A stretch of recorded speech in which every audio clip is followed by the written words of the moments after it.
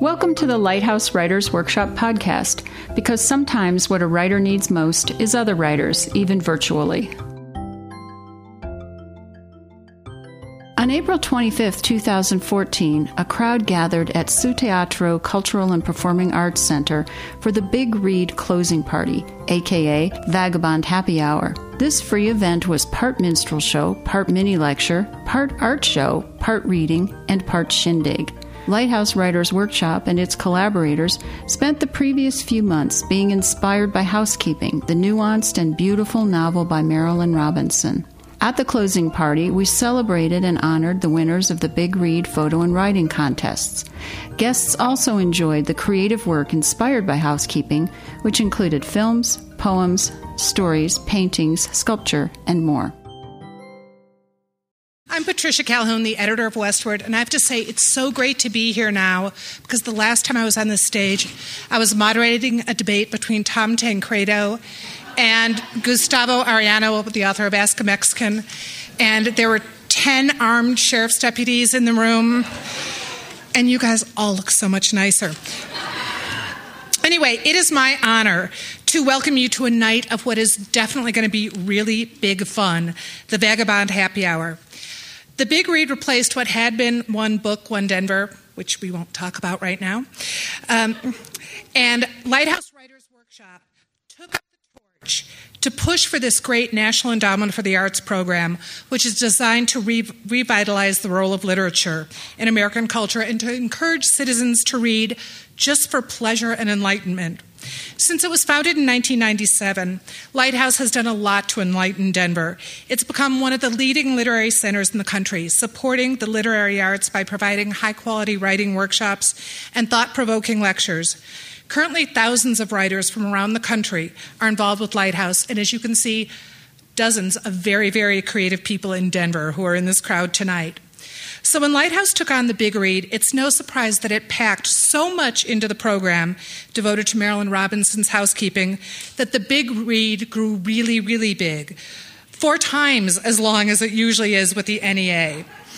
And we see the result tonight of all this great creativity. Big Read participants were given the opportunity to deepen their experience of reading Robinson's novel and of the Colorado arts landscape in general. Thanks to Lighthouse, a Big Read participant was able to attend free craft talks related to housekeeping, join in book discussions all over the city, create paintings, sculpture, and photographs inspired by favorite sections of the book that you saw tonight, and broaden their perspective of what it means to cross over community boundaries through the power of collaboration. Some of the organizations collaborating on this really, really big read include the Colorado Railroad Museum, Stories on Stage, Book Bar, History Colorado, Vintage Theater, Wonderbound, the Center for Digital Storytelling, the Denver Film Society, the Denver Museum, the Art Student League of Denver, and many others, and I apologize if I missed any. Thanks to all of these creative efforts connected with the Big Read, we were able to connect with our city and to literature in new and very vibrant ways, and ways you probably would never imagine till you see him on stage tonight. So welcome to the Vagabond Happy Hour, and have a great time.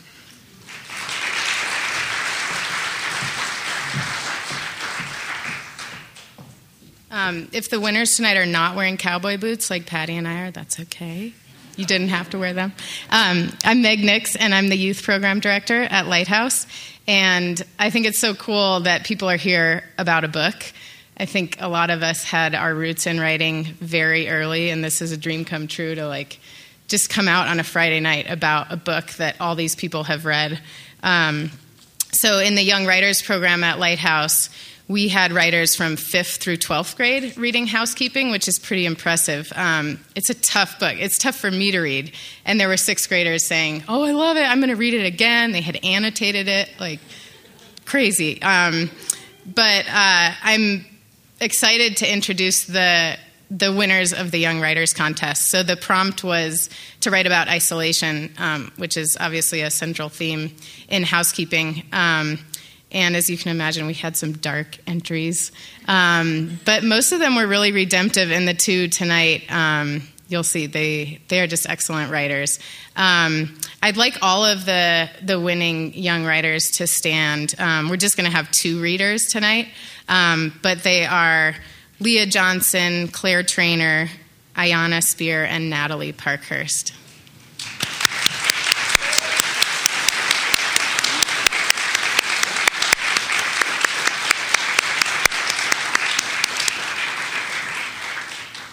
I wanted to thank Victoria Hanley, who is the judge for this contest. She's a young adult writer who teaches at Lighthouse.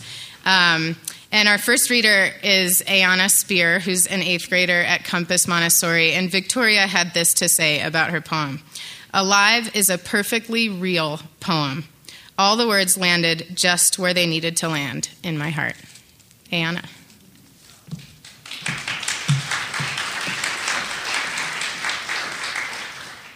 You asked me to prove to you that I am alive, but how can I prove to you the impossible? Many people would try to do so. They might say that their heart is beating. They might say something about how their blood flows through their veins or how they can feel pain. But really, does this prove anything? You asked me to prove to you that I am alive, but I am afraid that I am unable to do so. My heart does beat, blood flows through my veins, and I do feel pain. I have thousands upon thousands of thoughts every day, but I am unable to prove to you that I am alive. You asked me to prove to you that I am alive, but I am unable to do so. Everything around me, including you or myself, we could all be figments of imagination. Or maybe this world, this beautiful, terrible world, is simply a dream. I fear oblivion, but really, don't we all? But you all, everyone in this world, forget about this fear. Because you all, everyone, thinks that oblivion is inevitable, and you figure that it is unnecessary to fear the inevitable. Death is another thing someone might use to prove to you that they are alive. But what if death is just another imaginary construct, another thing I or anyone else could have dreamt? And we all, everyone, might already be dead in a never-ending loop of nothing. You asked me to prove to you that I am alive, but I am unable to do so. The world is vast, the universe unimaginably so, and I am unable to prove that I am alive.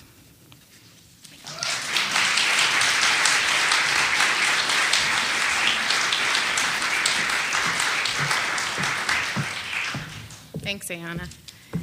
The high school winner is Leah Johnson, who is a junior at George Washington High School.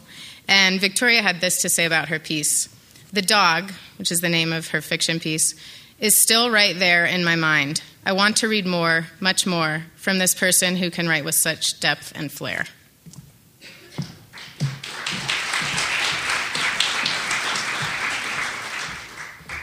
The dog was hard-bitten and mangy and old. His brown hide was patched with white and stitched over with scars. His ribs stood out in ridges under his skin. His left ear stood straight up, but his right ear bent down as if it had been broken. Henry saw him from the edge of the orchard and stopped, and stood still, and watched him. The dog sniffed around the base of the dead tree, the one Henry went to whenever he wanted pillbugs. The damp, soft wood was full of them, and when he picked them up, they curled into wheels, but if he was very still, they would uncurl themselves and crawl along his palm on their busy, whiskery legs. If he was very still, they would forget that he was there. The dog was not looking for pillbugs. He circled the tree once, twice, then trotted off down the slope and away from Henry, his head high but his crooked ear limp and his tail not wagging at all. Henry almost ran after him, but instead he sat down on the cold, dewy grass not far from the dead tree and hugged his knees. Cold soaked the seat of his pants, but he didn't care. He clenched his hands tight around each other so they wouldn't imagine feeling wiry fur and hard muscle and warm skin, and kept his eyes open because when he closed them he saw the dog sitting next to him like a friend. Not this dog. This dog was hard-bitten and mangy and old. He dumped his jar out on the grass and sifted through the dirt with his fingers. The worms were all dead. You couldn't keep worms more than a week before you had to let them go, but Thursday the orchard had flooded and they would have drowned, so he had kept them and promised them he would let them go, but they had died. The dirt was loose at the base of the tree, and he scratched a hole in it. The gritty mud under his fingernails felt good, and he let his hands lie in the hole for a minute before he laid the worms there. A shallow sheen of water was rising up from the earth around the hole, and the worms looked strange lying straight like that at the bottom of the puddle, like ghostly reflections of fingers. He stirred them with his hand to tangle them up and sprinkled them with dirt until they were worms again. After school that day, he snuck out into the orchard again with the jar cleaned and ready under his arm. The dog was not there. He found a centipede under a rock, but he just looked at it and left it where it was. He walked around the dead tree once and stopped. The dog had left a footprint in the mud, 4 toes and 4 sharp pricks of claws and a pad in the middle in the shape of a heart. The ridges in the print were drying out, but the hollows were dark with water. He ran inside, leaving the jar lying where he'd dropped it. He was allowed to take graham crackers from the box in the cupboard, and he grabbed 3 and left the box open on the counter. He broke one in half and ate it slowly as he walked, leaving a trail of crumbs for the birds to follow and eat. He left the rest at the base of the dead tree, where the dog had been sniffing before. Grandma called him back in. "Henry," she said, holding the screen door to the kitchen open for him to come through. "What have I told you about leaving the box open?" "Not with your dirty hands." She grabbed him on his way to close the box and pulled him toward the sink by his wrists. "You've been out in the orchard again, haven't you? Look at me when I'm talking to you." He tore his eyes away from the door behind her and glanced at her face, which was so covered in anger and oldness and worry that he bit his lip and looked at the floor. The next morning, he woke when it was still dark and pulled on Dad's old anorak. It was scratchy, and the sleeves were too long, and it no longer smelled like Dad, but it was warm, and the mist outside was cold. He tiptoed out to the orchard and picked up his jar from the damp, dirty grass where he had left it. The cheesecloth cover was soaked through, but it didn't matter. He rolled up the 2 long sleeves of the anorak and knelt down in the dirt by the dead tree. He wanted beetles. You could keep beetles for days if you gave them enough dead leaves. Shiny black beetles with backs as hard as buttons. He looked up, and the dog was there, close enough to touch, close enough to smell that he smelled stony and cold like water. His black eyes were like beetles' backs, and his broken ear hung flapping and limp like an empty sleeve. Henry hugged himself tight with his arms in Dad's anorak, and suddenly he didn't want beetles anymore.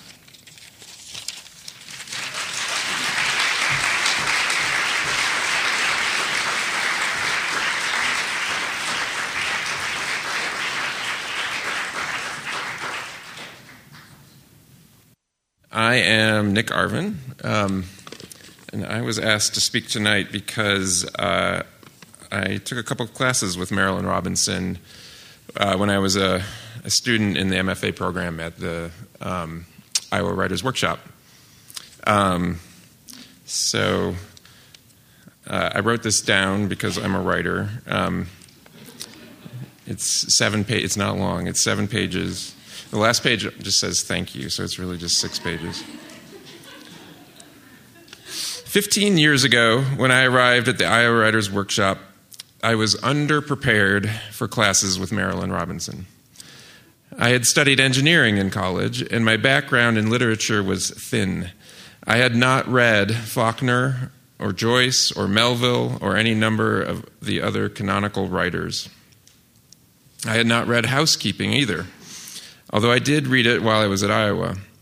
It has to be said that Marilynne Robinson's reputation at that time was not what it is now.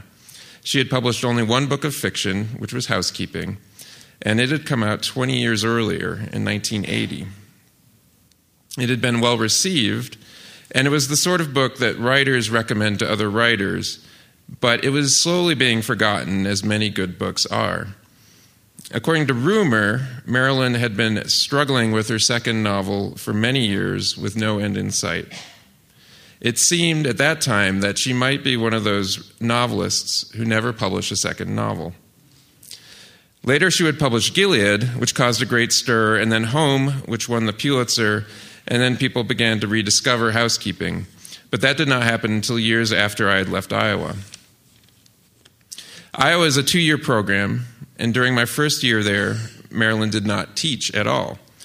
She had been awarded a fellowship that gave her a big pile of money every year for 5 years, so that all she needed to do was write. She was not expected to teach my second year either. But then, surprising everyone, she turned down the remainder of her grant. She said she missed teaching. I took a seminar on Faulkner that Marilynne taught, and then I took a writing workshop.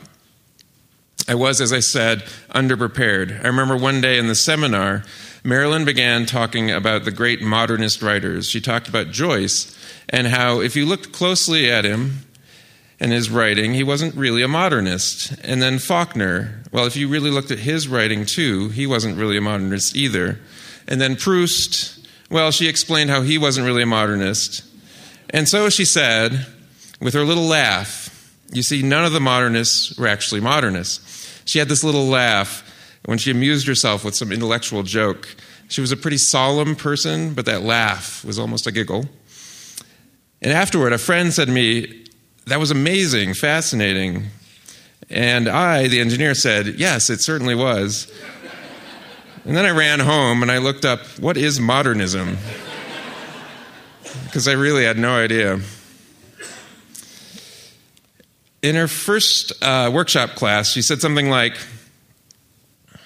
everyone's sitting around a table. She's sitting at the head of the table. She says, well, what did you all think of this? And that meant that we should all start talking about the short story that was up for workshop. Her mode was to let us all talk about that story for as long as we wanted, until we had said whatever we wanted to say, and then when we had wound down, she would begin telling us what she thought. As the weeks went by, well, what did you all think of this began to shrink. She would start by saying, well, and she had this little flutter with her hands, well, and that meant we were all supposed to start talking about the story. And by the end of the semester, she only fluttered her hand and looked at us. And that was our signal to start talking. Sometimes, though, before she fluttered her hand, she would make a little small talk in her peculiar way. One day she sat down and said hello, and then said she had been doing a little research into mad cow disease. She talked for a long time. And as she talked about prions and vectors, it became apparent that she had done an enormous amount of research into mad cow disease. And what she had found was completely and utterly terrifying in ways that she explained in great detail. And I literally did not eat any beef for years after that.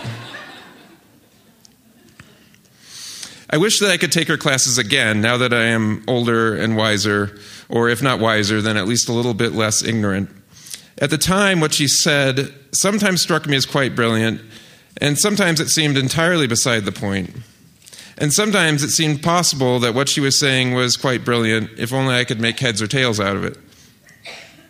I kept a few notes from the class, which I pulled out and looked over as I was preparing for this talk. And I found that one of the things she said on the first day of class was that she did not plan to teach technique, that she believed great writers overstepped technique. The idea of overstepping technique is lovely in the abstract, but it's hard to know what to do with it in the particular. And the truth is that I was an engineer, and what I really wanted to know was technique. How do you build a story? What are the pieces and parts? How do you fit them together? How could I overstep all of that?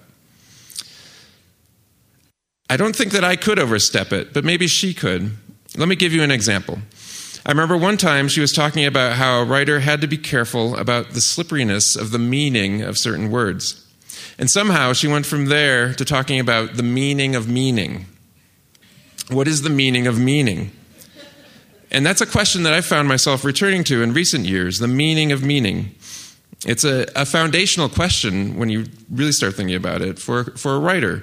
You ask a writer what they want to write, and they very often tell you something like they want to write something meaningful. But what does that mean? At the time, however, when she said the meaning of meaning and was talking about the meaning of meaning, I just thought, you've got to be kidding me. I just wanted to know what are the advantages and disadvantages of using the first person, stuff like that. And yet, at other times, she would say something like this, which I pulled up from my notes. A complex sentence suspends disparate concepts against one another like a mobile. Another thing she said was, always keep something before the reader that they can see. Seeing is the great thread that keeps a reader in fiction. And she said, life is determined significantly by the things that don't happen, by its negative space. And even the engineer could see the value in those ideas. The engineer even wrote them down. Another thing she said was that literature is to some extent a bizarre celebration of the fact that the earth is full of people and stuff. A few years ago, Marilyn published an essay titled, "You Need Not Doubt What I Say Because It Is Not True." Let me repeat that. You need not doubt what I say because it is not true. She explains in the essay that this idea that you need not doubt what I say because it is not true comes from a phrase that the chorus used to sing before a play in ancient Greece. The basic idea is that the great power of fiction lies in that the audience already knows it's all made up. It's not true. And knowing that it's not factual allows the reader to skip right past questions of factuality and go right directly into the big questions about the nature of life, about what makes us human, about love and death and good and evil. Looking back, what I think Marilyn was teaching was the peculiar combination of those two ideas. That on the one hand, fiction is both a celebration of the fact that Earth is full of people and stuff, while on the other hand, fiction allows us to transcend factuality. It's a paradox, and we see it illustrated exquisitely in Housekeeping, a book that is grounded beautifully in descriptions of the town, of the house, of water, and of the characters, while at the same time, somehow because of those descriptions and through those descriptions, it is a book that transcends into questions about the nature of community, of family, of how to know who you are and how to be who you are. Great writers overstep technique, she said, and maybe that's essentially true, because what technique is there for transcending a paradox? Maybe the only way is to show by example, by writing a great book like Housekeeping, and then another, and then another. Thank you.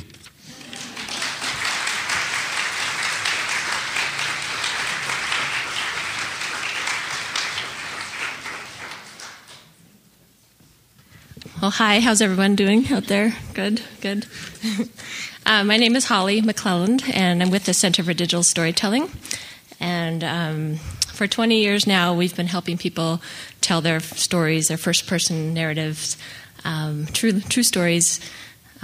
We hold workshops at Lighthouse, and we collaborated with the Big Read to tell stories about home and what home means to you. And we did one-day workshops, and we held 3 of them.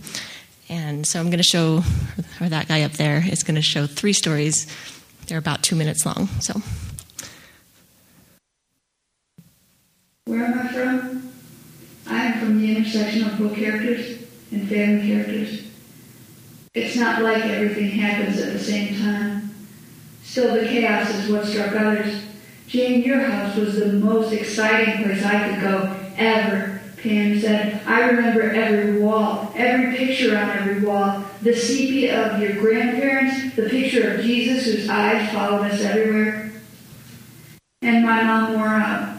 With 9 you would, no matter how much you loved them. And every scalloped picture shows that, and the pictures in my mind's eye.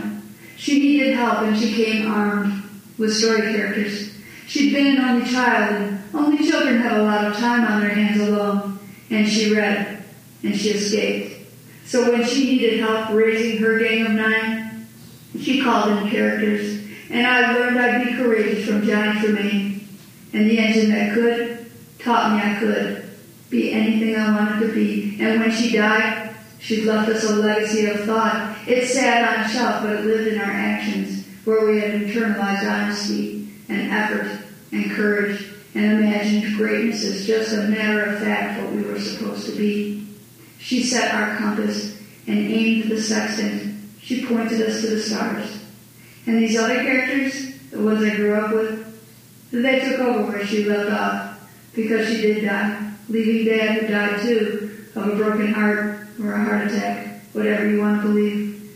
Since that was never part of her narrative, we didn't know what to do with that part of the story. But these characters, we figured it out, became guides to each other and guardians, and learned how to glue our lives back together, such as they were. And now, we are the guardians of each other's childhood, repository of memories and original directions. We think our parents' lives follow us everywhere now.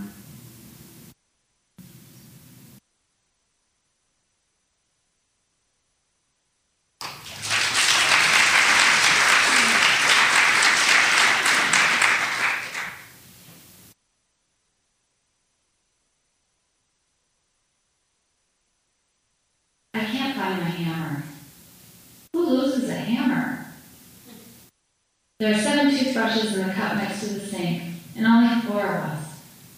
My cat Helen has clawed through the screen in our bedroom, which means a raccoon could enter the house at any moment. Maybe it already has. The open house is in less than 2 weeks. We painted the trim and donated hefty bags stuffed with damaged Christmas ornaments, stained napkins, and a broken telephone. What did I think? That I'd get my telephone fixed someday at the telephone repair shop? There's hair in the drain, and the plastic cooking utensils in my kitchen drawer have gone unused for so long that they've practically fused together. Then there's the yard. It's filled with weeds and sandy anthouses so big that my foot sinks into them when I mow the lawn. But the garage is the worst. When I cleaned it out, I found 6 bottles of antifreeze, 5 bags of de-icing salt, and unused grass seed we bought over a decade ago. I wish I knew how to caulk the tile and repair the cracks in the plaster. Sometimes I think all of my problems would be solved if I just knew how to use an electric drill. How can we live like this? I have a mother-in-law who dusts her light bulbs. She vacuums the air. I feel like the world is made up of other people who are better at this than I am. They oil their tools. They label their paint cans. Their lawns are acid green. When their garage doors yawn open, they reveal a kind of frightening order inside. Hooks, baskets, bicycles suspended from the ceiling. Think of all the strangers who will walk through my front door. They won't know there was a pile on the kitchen counter by the toaster. A hot spot. That's what my friend Susan calls them. She says you should think of piles as if they are hot as lava. Then again, she also says she only allows herself to worry about each of her children for 20 minutes a day. I once met a priest and told him I had a map in my head. And on it I kept track of where all the murders in my city had taken place. In my house, I keep track of the messes, the dishes in the kitchen sink, the tailings of my husband's beard on the bathroom mirror, the dust under the radiator. I see us as mess makers, human cyclones. The priest said, what about the places where nobody has been murdered? Selling my house has turned it into a photo negative where only the problems are visible. Selling my house makes me grateful I can't find my hammer, or I might smash the whole thing down.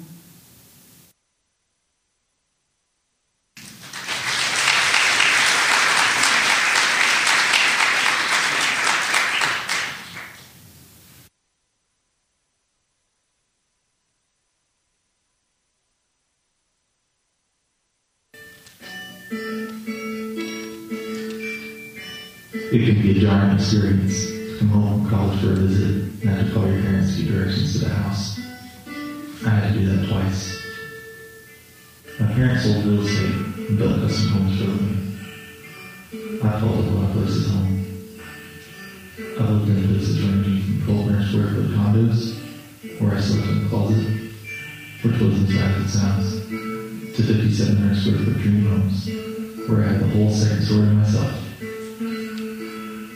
I lived on 10 acres where we had a garden, a pool, a lake, and a big rainwater.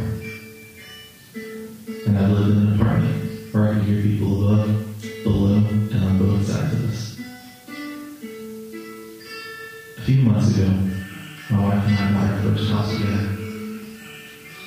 It's a house that we picked out and paid for. A house that we planned to be our home for over a decade. It's the 15th house I've lived in. But I spent my life with the mindset of each house being a stepping stone to the next.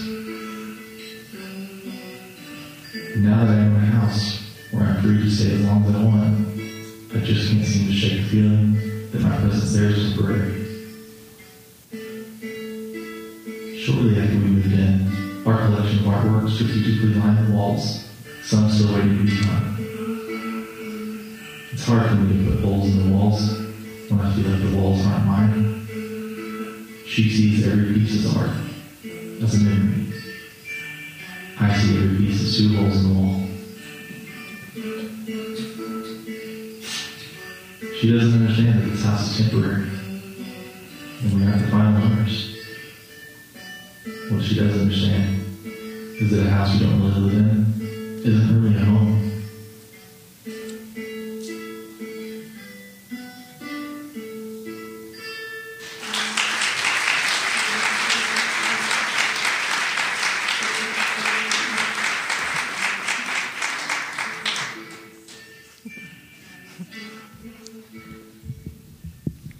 Good evening.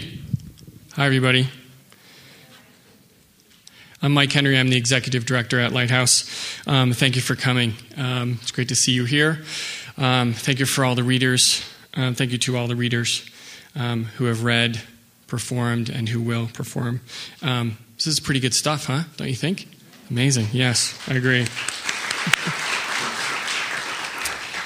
I'm here to announce the winners of the adult contest, but before I do that, I have some thank yous that I need to talk about. I'd like to thank all the participants in the many months of Big Read events. I also want to thank the volunteers, too many people to name really, who helped the Big Read happen. I certainly want to thank all of our collaborators that Patty mentioned earlier.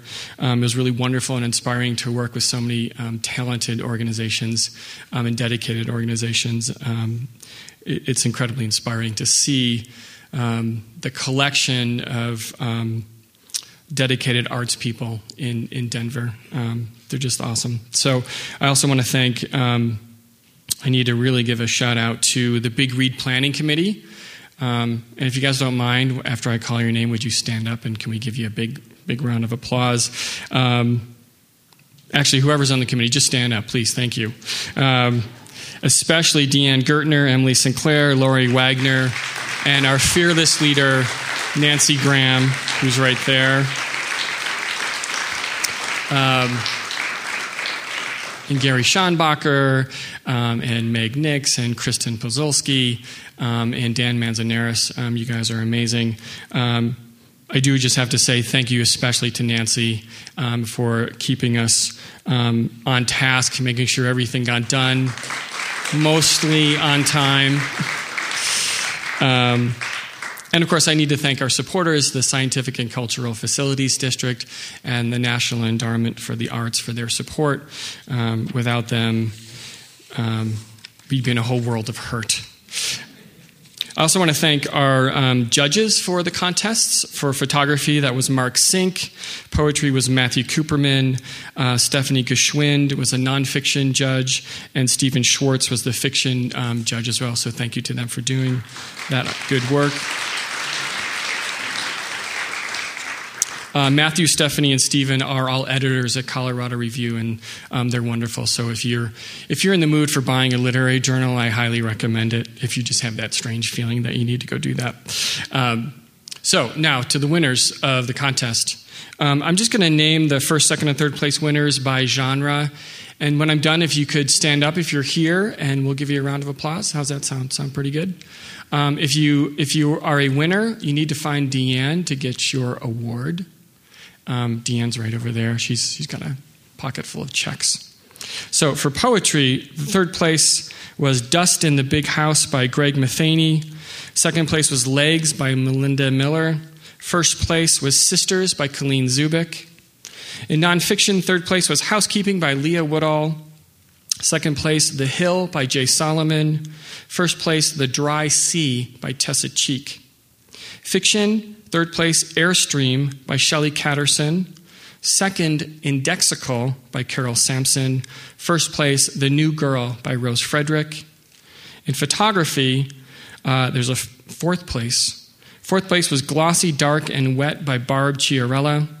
Third was Cousins by Karen Weekleim. Second was Just Struck Match, Creation the Precursor to Loss by Eric Grossman. And first was Impermanent Destruction, also by Karen Weekleim. And I believe all those photographs are out in the lobby to take a look at. So congratulations to those winners. Stand up. Stand up. Don't be shy. Stand up.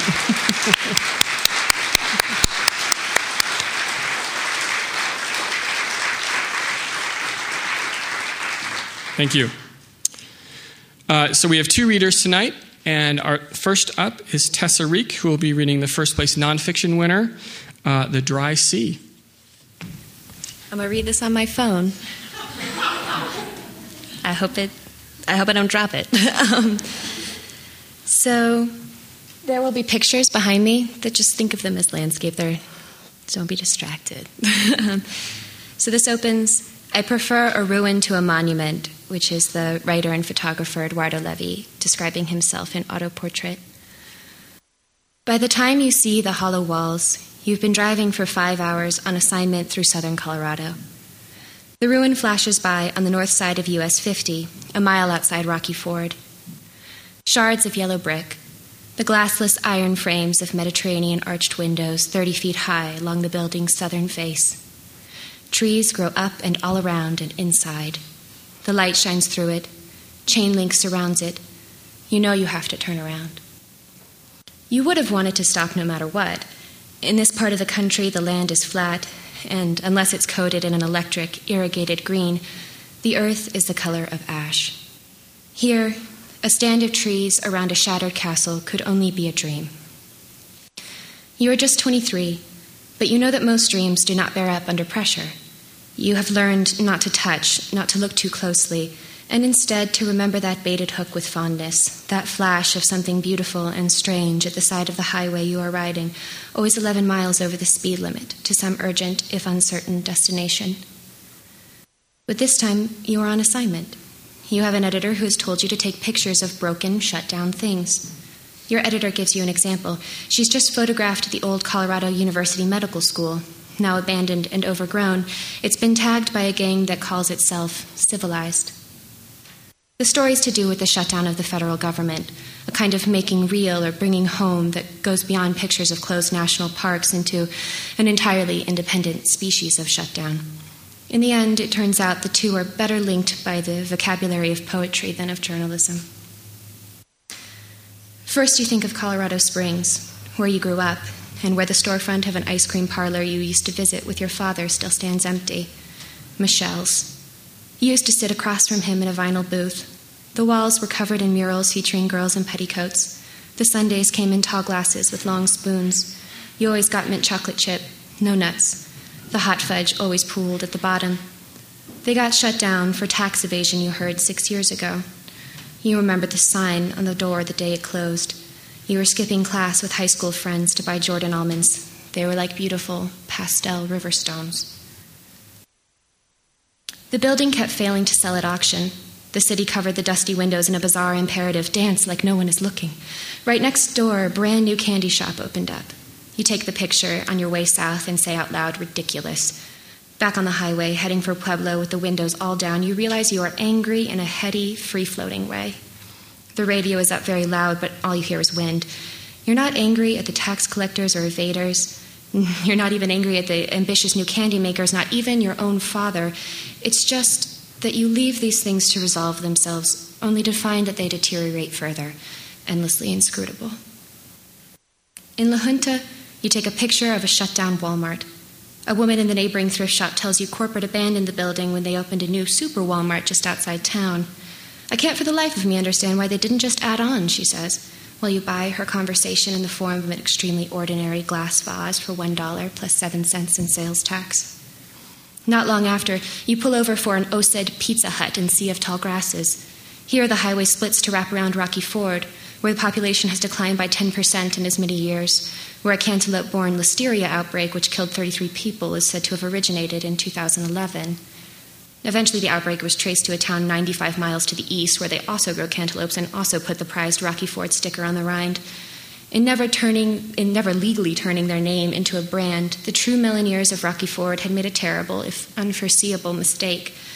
For a gut-wrenching season, they seemed indelibly sullied. They harvested just 20% of their usual haul, and they sold it only in Colorado. They begged for a forgiveness that made dollars but little sense. The listeria story makes you feel tired. You're carrying a full belly of carnitas in your stomach, a gift pumpkin from a cantaloupe farmer in your trunk, and a plan to drive over the Continental Divide before nightfall in your head. And that's when you pass it. The ruin goes by in a flash of unexpected trees, brick, rare arched forms. After 200 yards, you make the U-turn.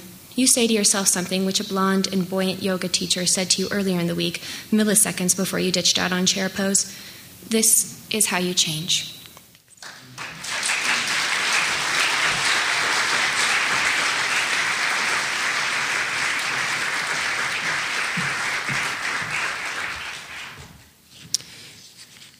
I have reached the age where I think I can remember everything, but then, of course, I can't.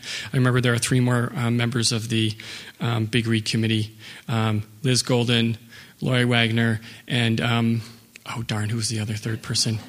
Who's it? Anybody? Nancy, do you remember? Is there anybody else? Is that it? So let's give them a hand. So sorry about that. Got to write these things down, right? Yeah. Next up is the first place poetry winner, Colleen Zubik, who will be reading Sisters.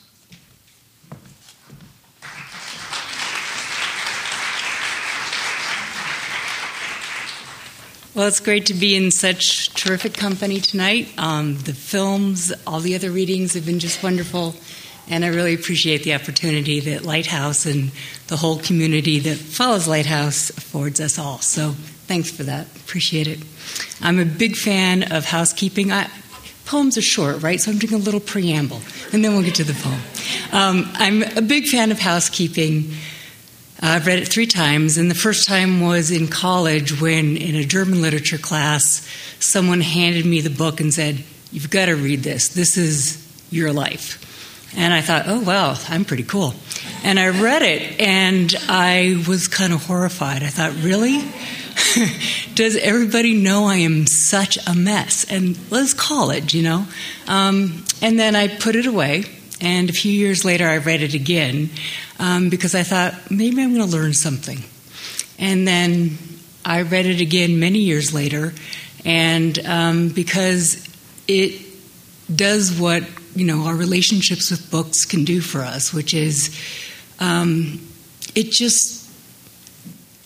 it was like being seen, like being heard.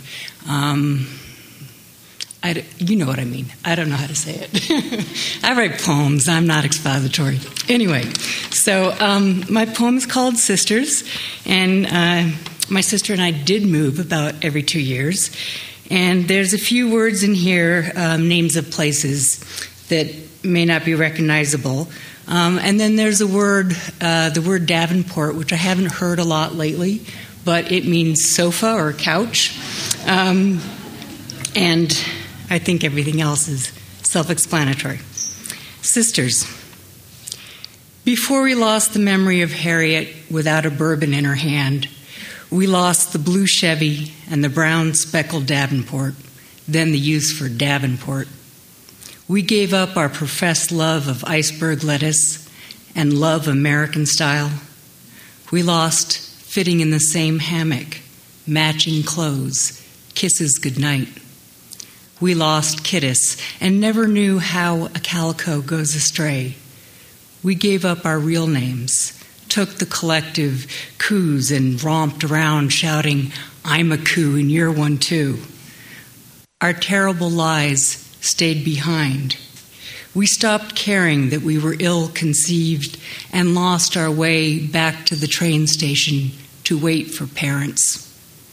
We walked away from everything we swore was talisman, the Inca head, the stuffed piranha, the glow paint signs from the fly-in. We'd lost Gailhundry fear, where most of our nightmares lost us, then the Capellan farm, whose pastures of mist we loved more than almost any of our animals, litters of kittens and rabbits, the fenced-off horses on whose necks we yearned to lean. Thank you.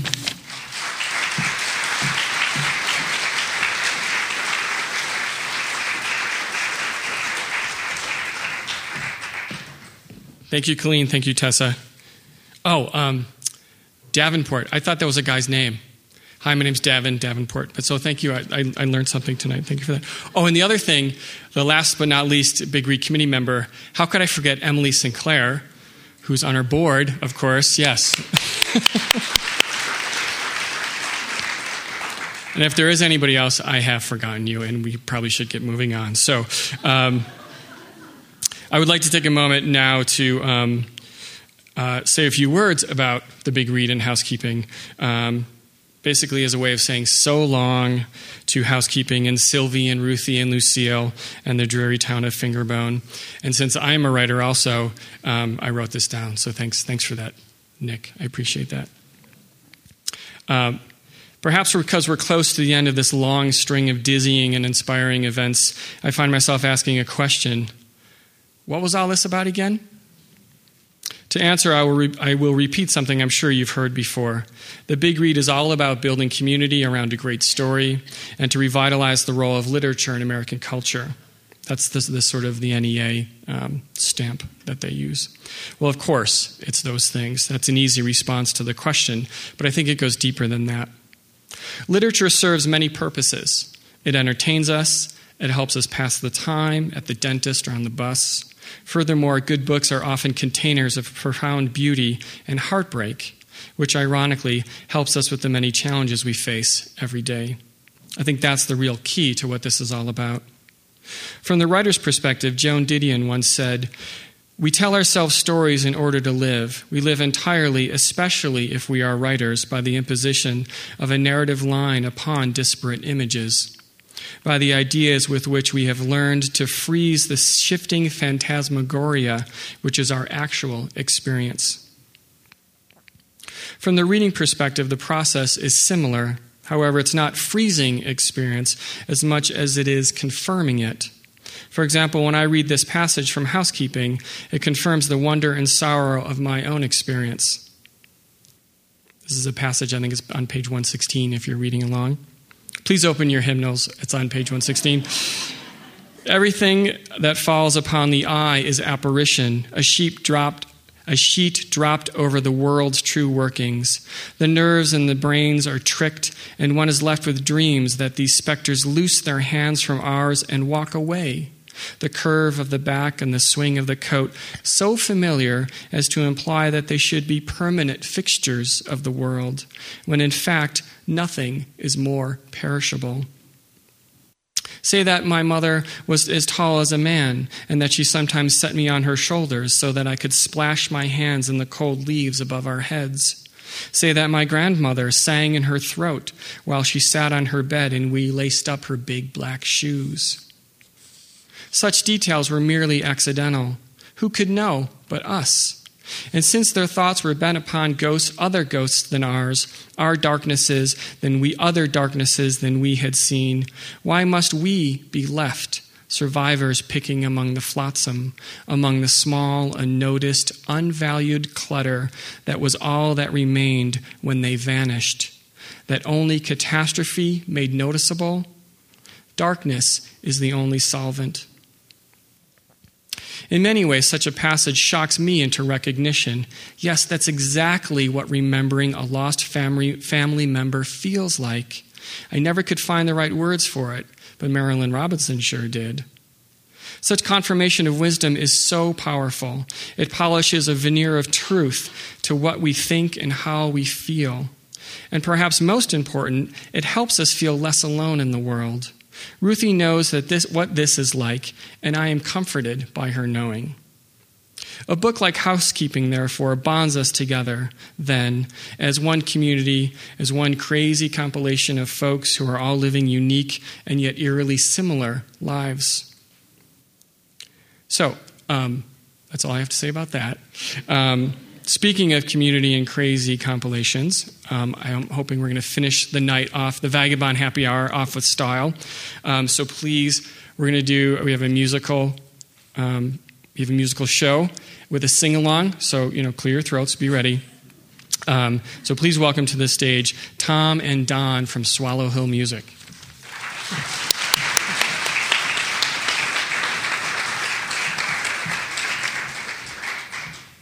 Hello, everyone. How's everybody doing? It's great to see everybody.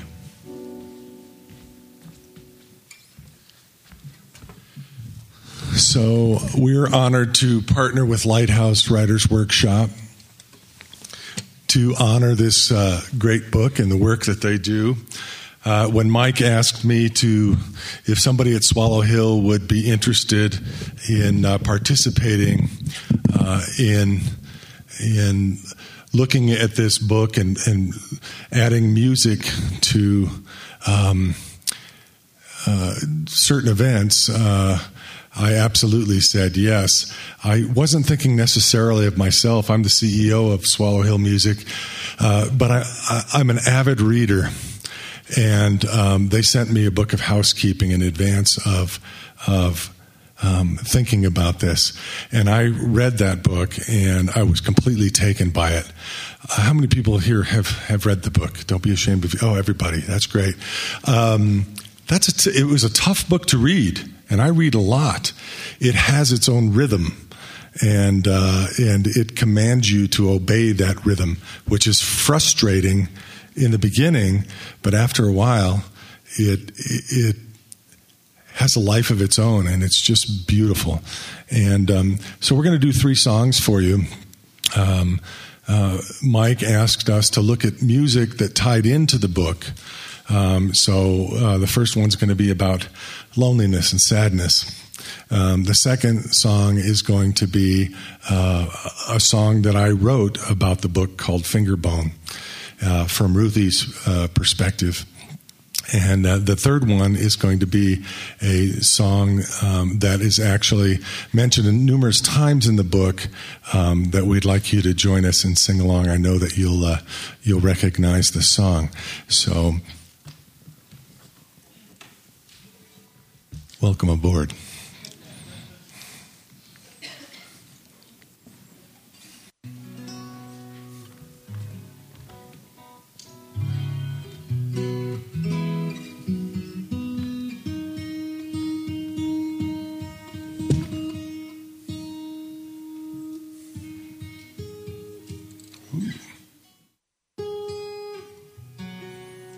This is Don Mills.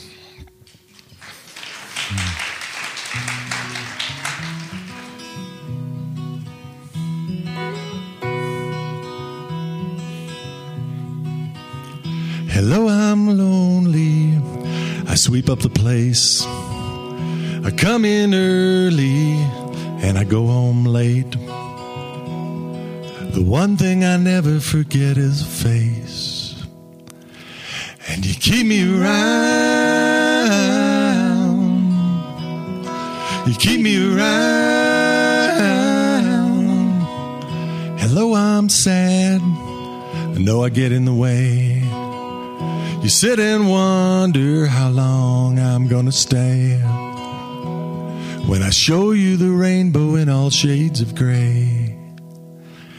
And you keep me around. You keep me around. You keep me around.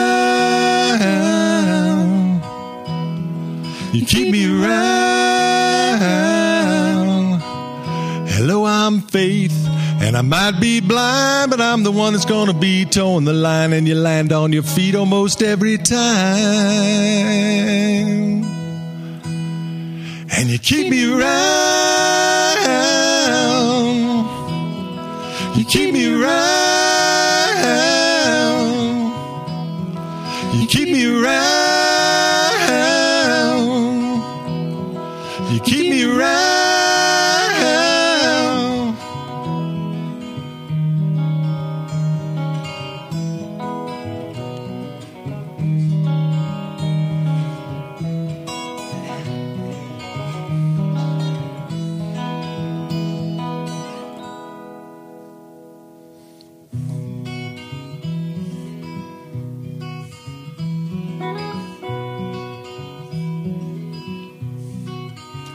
Sad and lonely, they go and they come.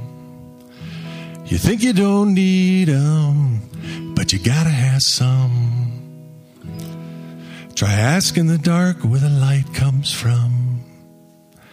Hello, I'm Faith, and I might be blind, but I'm the one that's gonna be towing the line, and you land on your feet almost every time. and you keep me around.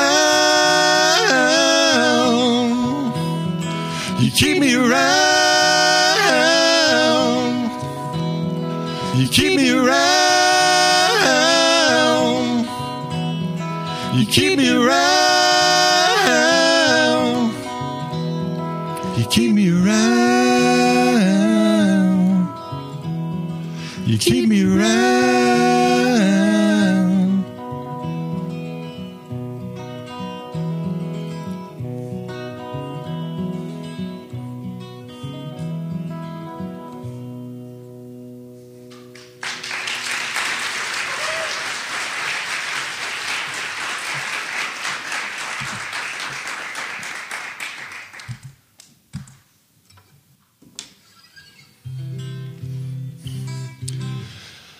So I call this song Finger Bone.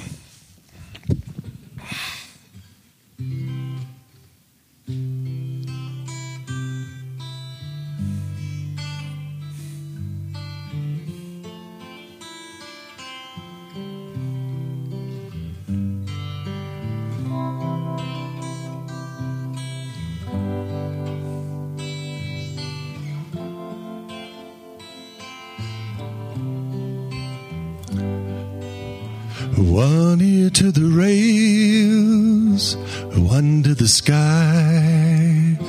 Hear the wind coming, train go by. There's no thought between thoughts and dreams. What it is and what it seems. Don't matter where the train goes out of Finger Bone. Nowhere it could take me, I'd feel less alone. The lake's too big, deep and wide. Might hit bottom before the other side.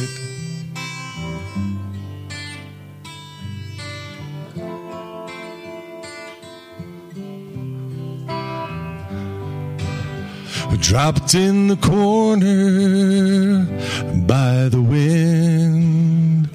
No one can see me, it's dark again.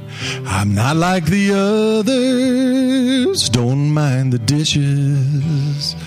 I never was one for making wishes. Don't matter where the train goes out of Finger Bone. Nowhere it could take me, I'd feel less alone. The lake's too big, deep and wide. Might hit bottom before the other side. Some have fallen off and some have crossed. There's no home in heaven for the lost. A house is never ours to keep. It's full of broken, just like our sleep.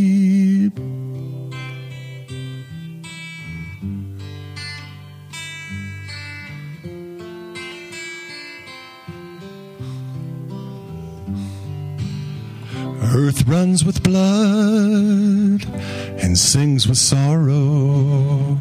Won't change today, can tomorrow. It's as easy to burn as it is to sweep it. It's as easy to wander as it is to keep it. Don't matter where the train goes out of Finger Bone. Nowhere it could take me, I'd feel less alone. The lake's too big, deep and wide. Might hit bottom before the other side. And it don't matter where the train goes out of Finger Bone. Nowhere it could take me, I'd feel less alone. The lake's too big, deep and wide. might hit bottom before the other side.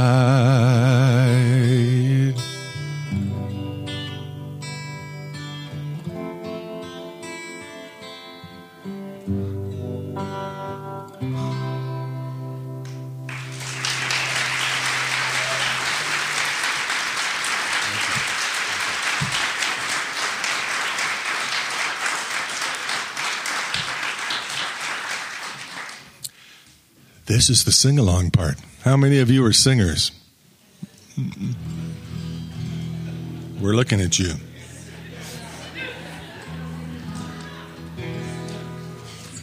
There's a couple of songs that figure prominently into this book, and the biggest one that you read about, and it's also figured prominently in the movie. Did anybody see the '88 movie, John Forsythe movie? It was a beautiful movie. Christine Lottie is Goodnight Irene, and written by Hugh D. Ledbetter, otherwise known as Leadbelly, who is a great story of redemption in and of himself. A man who was a friend of Woody Guthrie's, spent some time in prison and got out and resumed his musical career to great admiration, if not great success. But we'd like you to sing along on the choruses if you're brave enough. Sing along on the verses as well.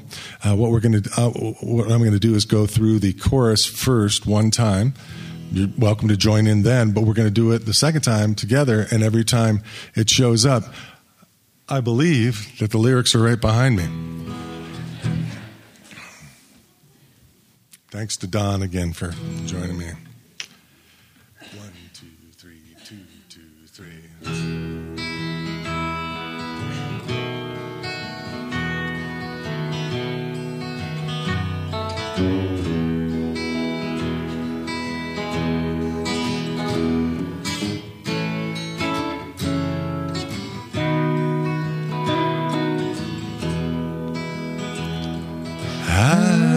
Irene, good night. Irene, good night. Good night, Irene. Good night, Irene. I see you in my dreams. Let's do it again. Irene, good night. Irene, good night. Good night, Irene. Good night, Irene. I see you in my dreams. Last Saturday night I got married. Me and my wife settled down. Now me and my wife are parted. I think I'll take a little walk downtown. Come on now. Irene, good night. Irene, good night. Good night, Irene. Good night, Irene. I see you in my dreams. Sometimes I live in the country. Sometimes I live in a town.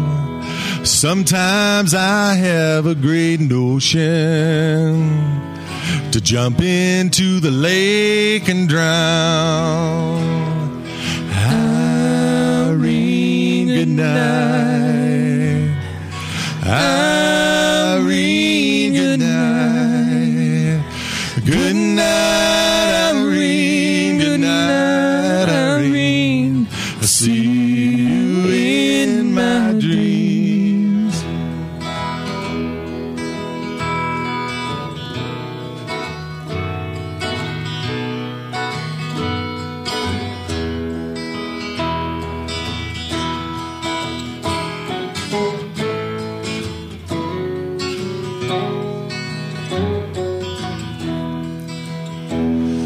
Quit rambling, quit your gambling.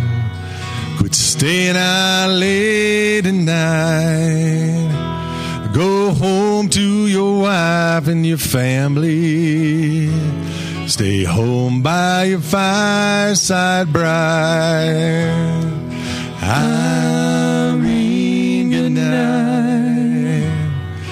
Irene, good night. Good night, Irene. Good night, Irene. See you in my dreams. You're only going to have about one more chorus to sing on, so get your pipes ready. You cause me to weep, you cause me to mourn. You cause me to leave my home. But the very last words I heard her say is, sing me one more song. Sing it with me. Irene, good night. Irene, good night. Good night, Irene. Good night, Irene. See you in my dreams. Good night, Irene. Good night, Irene. I'll see you in my dreams. Thank you. Yeah.